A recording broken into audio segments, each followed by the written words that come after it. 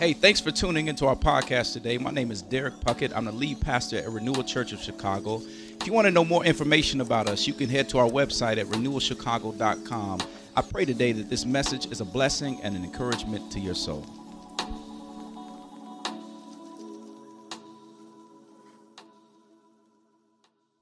So as we get ready to jump into Luke 7, 47 through 50, I want to share with you what I've titled this sermon today, and it's Welcomed at the Table. Welcomed at the Table. So if you would join me and read with me, some of the verses are going to come up, not everything, but some of them. But we're going to start in verse 47, and it starts this way. It says, and I'm reading out of the ESV, "Therefore I tell you, her sins, which are many, are forgiven, for she loved much.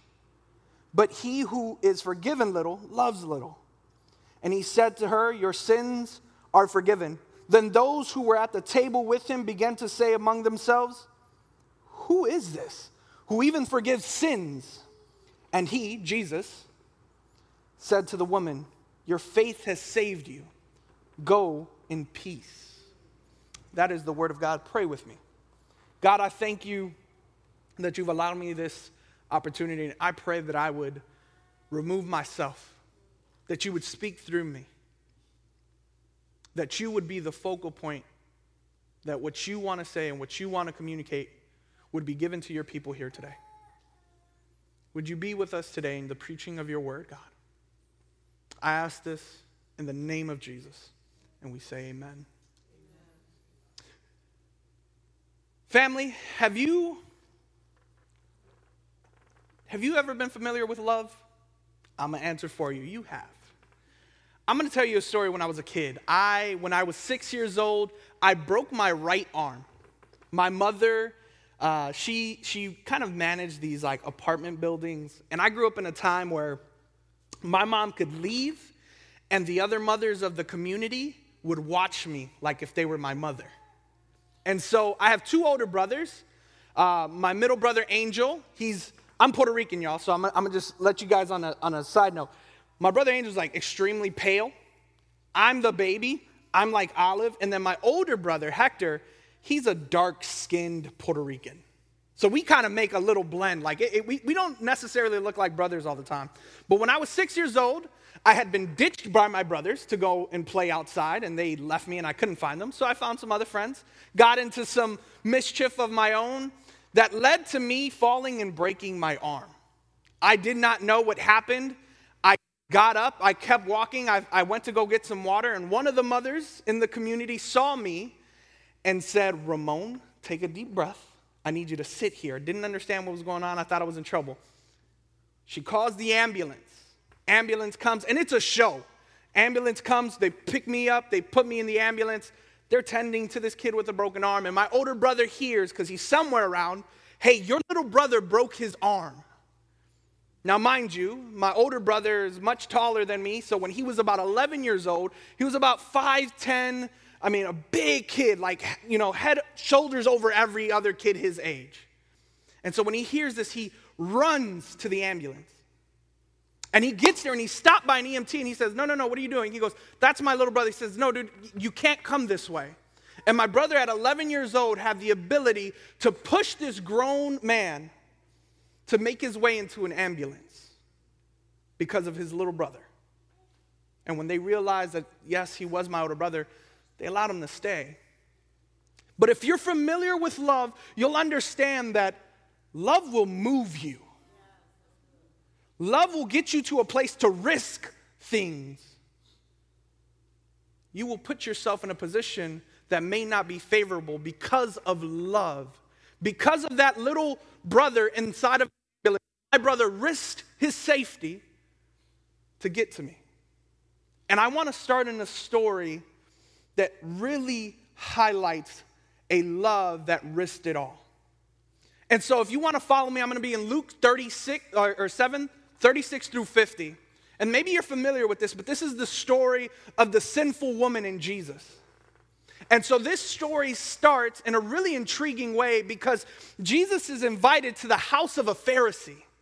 this religious leader, and they do not have a good relationship, y'all. Like, if you got invited, this is one of those invitations where you like smile, like, oh, thank you. You walk away like, why would they invite me? It's one of those invitations you're not flattered in receiving. They did not have a good relationship. But this Pharisee, Simon, invites Jesus to dinner. And if I can give you kind of a little history lesson, the table was a very intimate place. You would get to know a lot about a person at a dinner table. And if you don't know that, try it now. Invite somebody to your dinner table. You'll get to learn a lot about them. And in that same way, in those customs, this dinner table invitation was very intimate. And so it went around town that Jesus was going to be in the house of this Pharisee. But Jesus' reputation preceded him. There was a lot of things being said about Jesus. Jesus was the man that sat with tax collectors, the lowliest of people. Jesus was the man that healed those that had ailments that could not be healed. This man, Jesus, had a reputation like no other. And now he was sitting at the table of a Pharisee, the group of people that he has been clashing and colliding with the whole time. And somebody gets word. This woman in a very desperate, low place gets word that this Jesus is sitting at the table. Now, this woman would not have been invited. This woman would have no place at that dinner table. Now, women at the time could walk in and host and take care of things, but because of her reputation, they say that she was known throughout the city as a sinner. And if we want to dig a little deeper, that means she was a woman of the night. She gave of her body. This was no average sin, y'all. This was something that labeled and stained her. And so this woman now hears word that Jesus is at this table. And she gathers what she has. I could imagine she's gathering the little bit of dignity that she has left. And she runs and she looks and she gathers this jar, this flask of alabaster ointment. This was a costly perfume, so it wasn't like she was at this place where she had nothing. No, she was actually good at what she did, because she had means to buy a perfume that was worth a year's wage.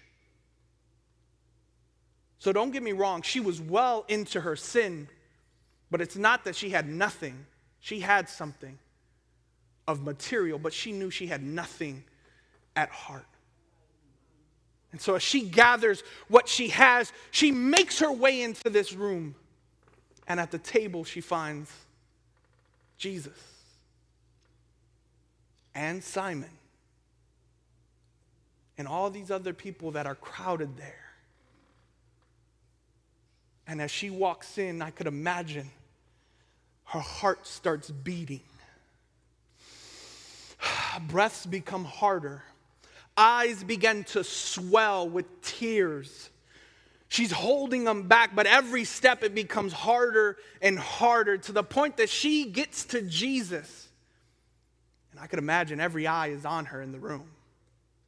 Probably a look of disgust. Who is this woman that's here?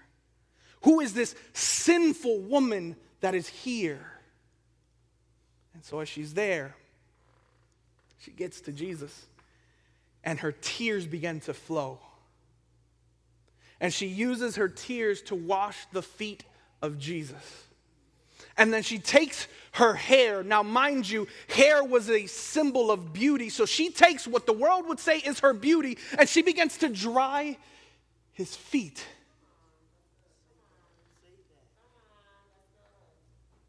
She takes her hair and dries his feet, and then she begins to kiss his feet.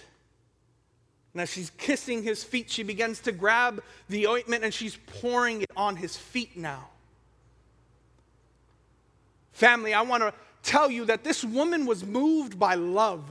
She knew who that man at the table was. She knew who Jesus was. She had a right view of Jesus. And she gave everything She risked it all. The little bit of dignity she had and all the material possessions she could find, she gave it all. Her response of tears that flowed down were signs of repentance. She knew what she had done was wrong, and she needed a Savior. She knew that anything that she could give to him was worth it because what he had to offer was much better. She gave her beauty.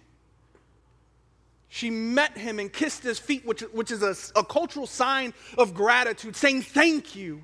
Thank you for what you're doing for me. And she begins to anoint his feet. And that is a sign that she is readying him for a place of honor. She's readying him for a place of honor. And we'll talk a little bit more about that. But she's foreshadowing what Jesus will step into, this thing called the cross. She recognizes that he is the Savior. I want to tell you that this woman had a right view of God.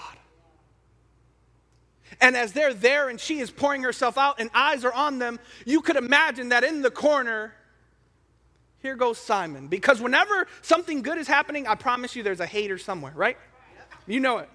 And so Simon's in the corner and whispering to himself, he says, if this man is who he says he is, then he would know who that woman is and who's actually touching him. Now, mind you, the Bible records that he is saying this to himself. We're going to talk about Simon in a second, but he's feeling some type of way. If this man, Jesus, knew, if he was really a prophet, he would know who's there. And Jesus, being who he is, doesn't need Simon to tell him or ask him or say anything. Jesus actually responds to him and says, hey, Simon, can I tell you something? Simon says, go ahead, teacher. Oh, what a hypocrisy, right? It's like if this guy knew who, can I tell you? Yes, teacher, sure, go ahead. You know those haters. You know those type of people, unfortunately. And he finds himself there. And Jesus is asking him, can I tell you something? And he responds, yes, teacher. He says, let me tell you a story. He says, there was a certain money lender. That means somebody that gave loans, right? There was a certain money lender, and he had two people that were in debt to him. One who owed a lot and one who owed a little. In the story, it says 500 denarii, 50 denarii to the other. Just a lot and a little. And he says, when they could not pay, Simon, that debtor or that lender forgives their debt. Jesus says, Simon, let me ask you a question. Who that has been forgiven their debt loves more? And Simon, being the smart Pharisee that he is, didn't take him much time to say, well, the one who was forgiven much. And Jesus was like, you're right. Now, Simon, being a religious leader, he was a good guy, y'all. Simon had it put together. He was the kid that always showed up to school. He always got A's. He got the rewards and the awards at the ceremonies at the end. He was the kid in high school that was voted most likely to succeed. He was that kid that when you talked to him, he just always seemed to have it together. This is Simon. Didn't disrespect his parents. Was always on time to things. He worked diligently. Simon was a guy that when you met him, you were like, that's a good guy. But when we look at this story, Jesus is contrasting something. And in this story that he is telling Simon right now, I guarantee you that Simon doesn't think of himself as a debtor in that story. If you would ask Simon, hey, do you see yourself in this story? He'd probably be like, well, I'm next to the money lender probably. I'm probably the money lender. Simon has forgot that he too is a debtor. But this woman known throughout the city as a sinner, she knew who she was. She knew that she had great debt that she could not pay. And that led her to having a right view of God and having a right view of herself. Listen, our pastors left, but they left me keys, okay? They left me keys into your house. And so I'm going to step into your kitchen, as they would say.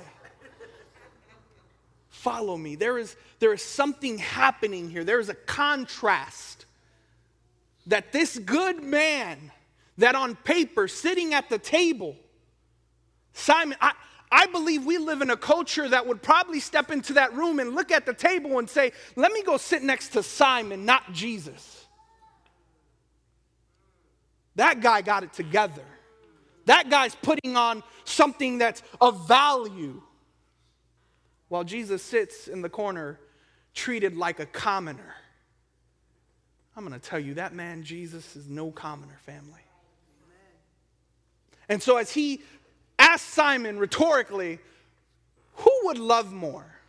Notice how he doesn't say, what should they do? Both debtors are responsible for loving the one that has forgiven their debt. But who loves more? Simon responding, the one that's been forgiven much.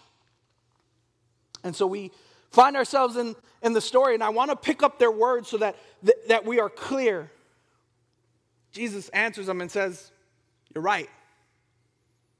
I got to make a note, because there's something real awesome in this story that needs to be highlighted, especially in our culture. This is just like a PSA. Jesus is interacting with a woman, and he is about to make this woman an example.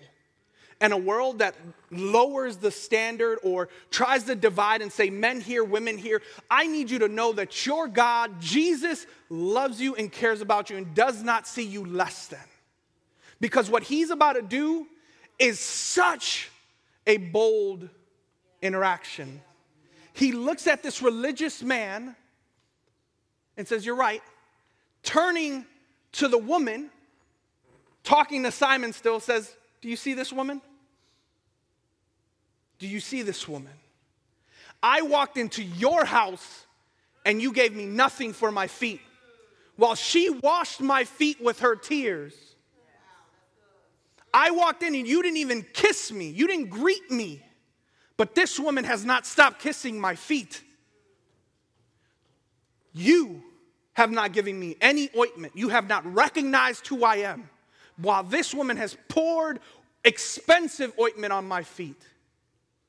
The woman that wasn't welcomed at the table now becomes the example of the host.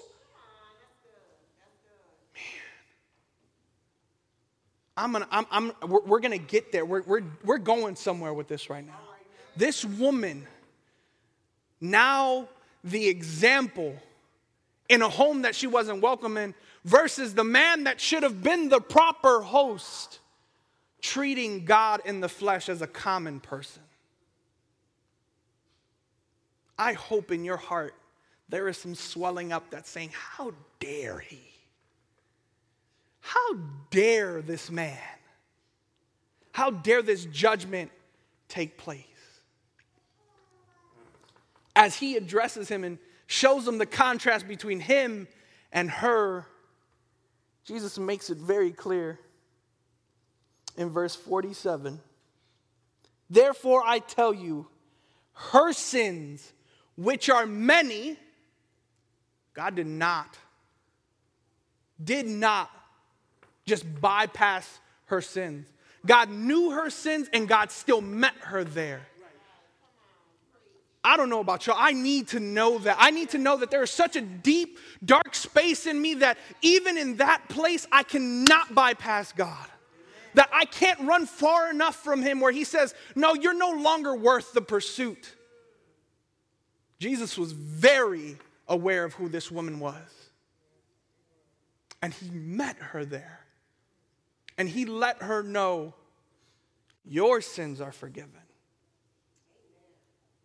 Because she has loved much. Family, can I remind you, she knew who Jesus was. She knew who she was.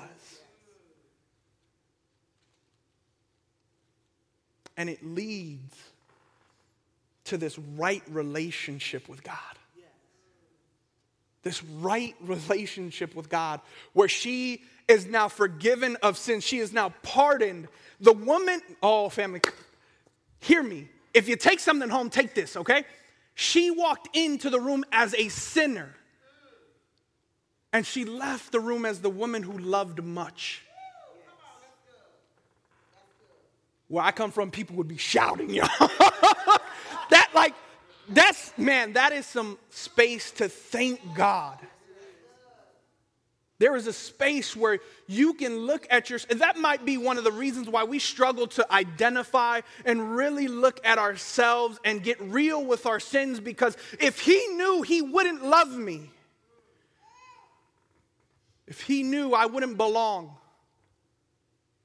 But if I can show you anything in this passage, Jesus was well aware of this woman and her sins and her shortcomings and her falls.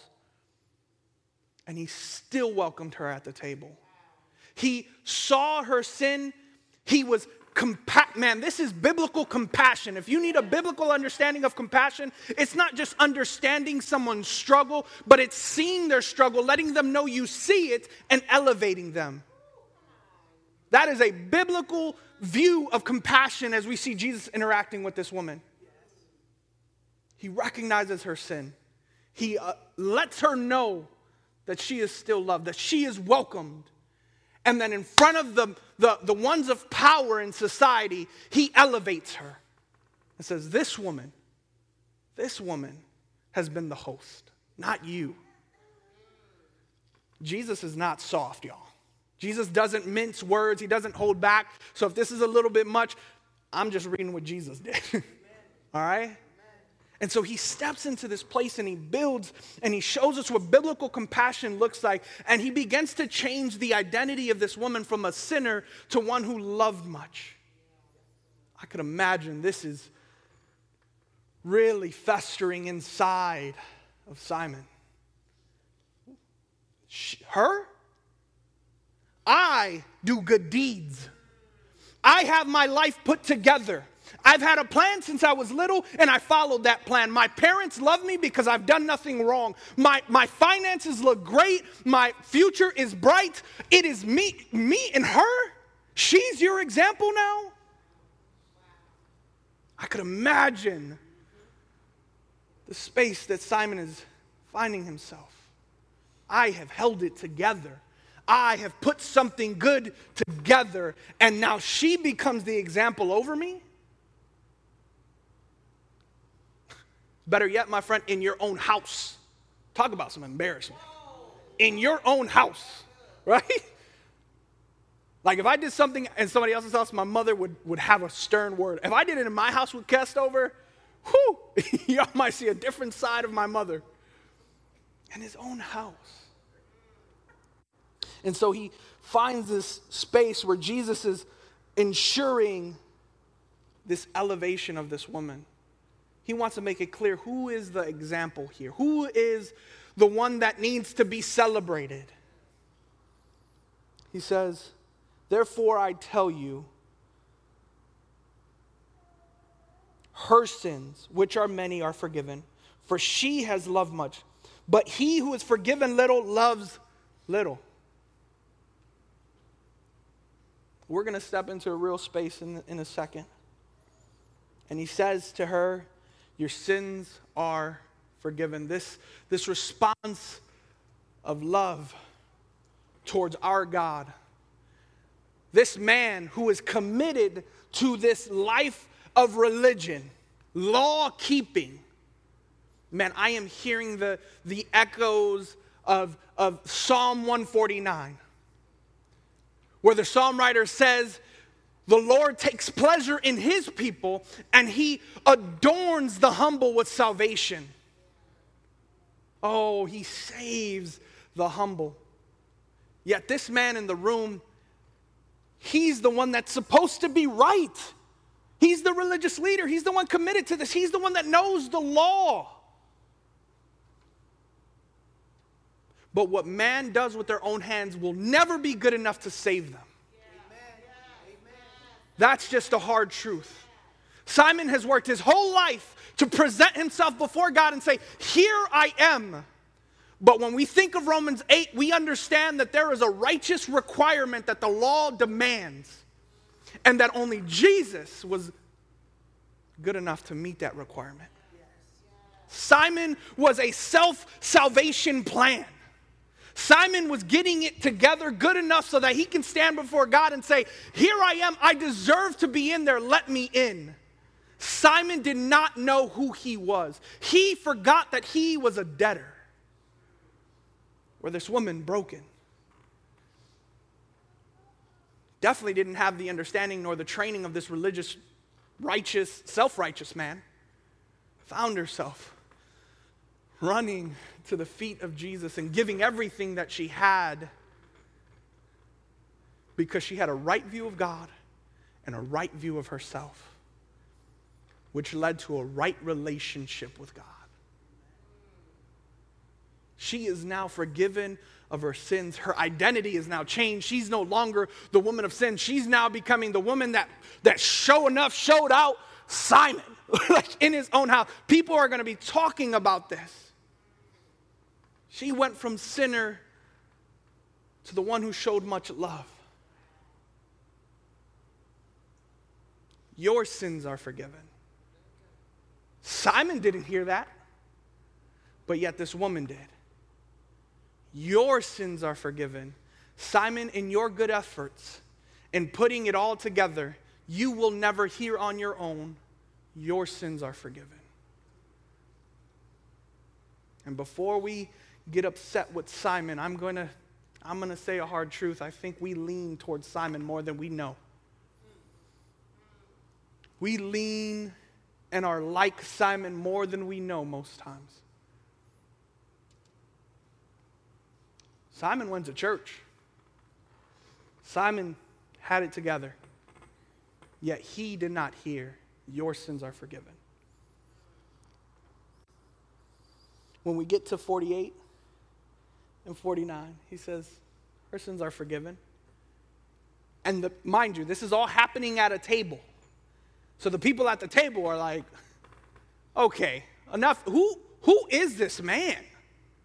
Who is this man that could even forgive sins? In that time, people knew this. It wasn't this big level of spirituality where there wasn't this common understanding. They knew that sin was a plague to all of humanity, and there was a certain way you had to get rid of it, through sacrifice.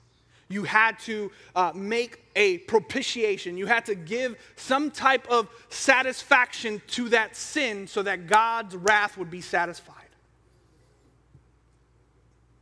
This woman, this commoner, she knew who he was. These people who were so familiar with the religious circle and the religious things had no idea who this man Jesus was, that they would question, who is this man that could forgive sins? While the woman, the sinner, that they wouldn't have allowed in the room, knew that this was the man that would save her. The man that would, or the God that would put on human flesh and come down to satisfy that righteous law, that righteous requirement of the law. Because you and I cannot do that. Nobody in this room, not Simon and his good deeds, could ever feel that righteous requirement of the law. So God, in his full love, puts on human flesh. And Jesus wasn't quiet about that, y'all. Jesus made it very clear, I am here to preach the good news. That news that the reason why they had rebuttals and arguments with the Pharisees was because if you read the beginning all the way up to chapter 7, Jesus was not quiet about that. I am the one that comes to lead you to the kingdom of God. I come preaching to repent and believe. I am the one that will come to save my people. The religious would have known about Moses and the history there. Jesus was saying, I'm the real Moses. I'm the one that's coming. You guys have been waiting for a Savior, and I am He. This woman knew that He would be the sacrifice. That as He put on human flesh, He would live the life that she could not live, and Simon in all his goodness could not live. He would live that perfect life. and with a heart filled of love would go to a cross for you and I, those people that have done the wrongdoings, and die the death that we deserve. Oh, this woman knew that this is the man that would go to the cross for her sake. That this is God in the flesh, and that he would rise from the dead and with power, give us the ability to have reconciliation with God, that we could have relationship with God, that we could have adoption and be considered sons and daughters of God. This sinful woman knew who that Jesus was. She knew what he came, what he promised. She believed. How do we know she believed? Because she loved much. And Jesus says something profound. He closes this all out and he looks at her. He says, your faith has saved you. Your faith has saved you. Go in peace. We're gonna park there. I'm gonna start wrapping this up. Her faith, her trust, and if I can give two elements of faith, it is trust and pursuit. Her trust of who Jesus was and her pursuit after Jesus has saved her. Not Simon's right doing, not Simon's well put together life. None of that saved him, but this woman's trust and pursuit has saved her.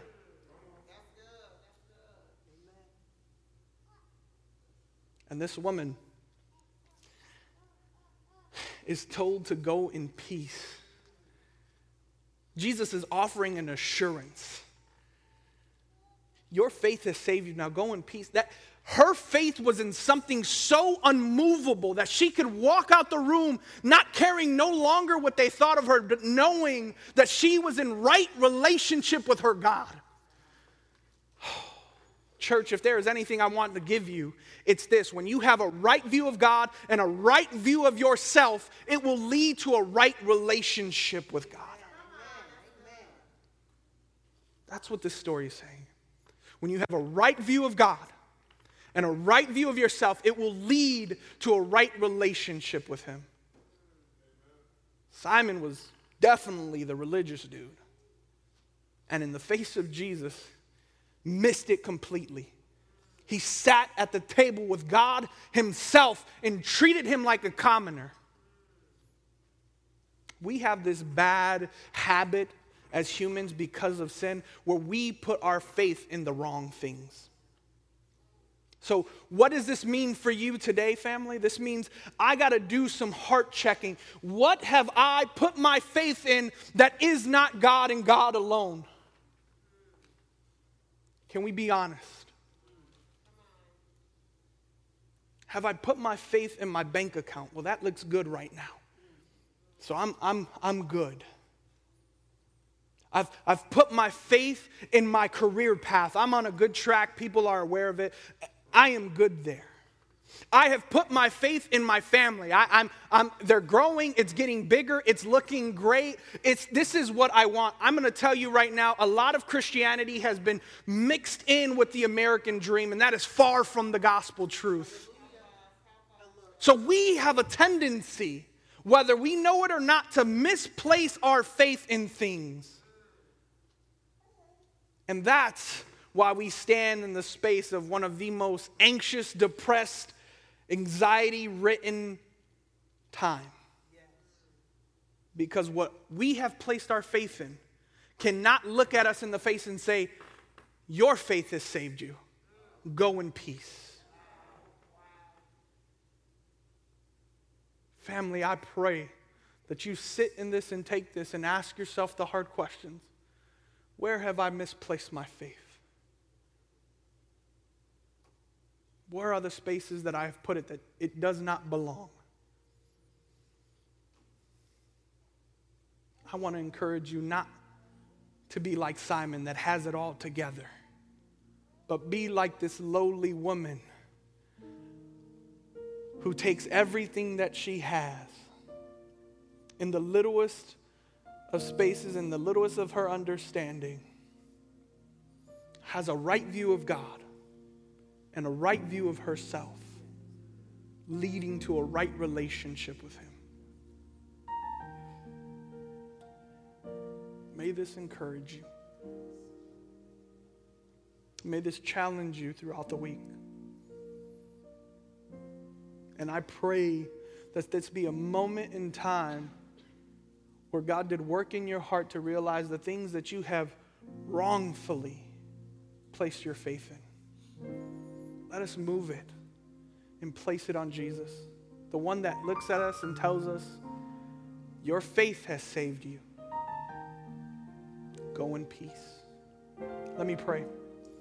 Heavenly Father, I thank you for this time where we can be in your word and be encouraged and be reminded that we miss it at times. And in the story of life, we tend to write ourselves much better than we are. But may we be encouraged in knowing that you are not a God that came for those that are healthy, but you came for the sick. God, we don't have to act like we have it together because you are a God that knows our sin all too well and went to the cross for it.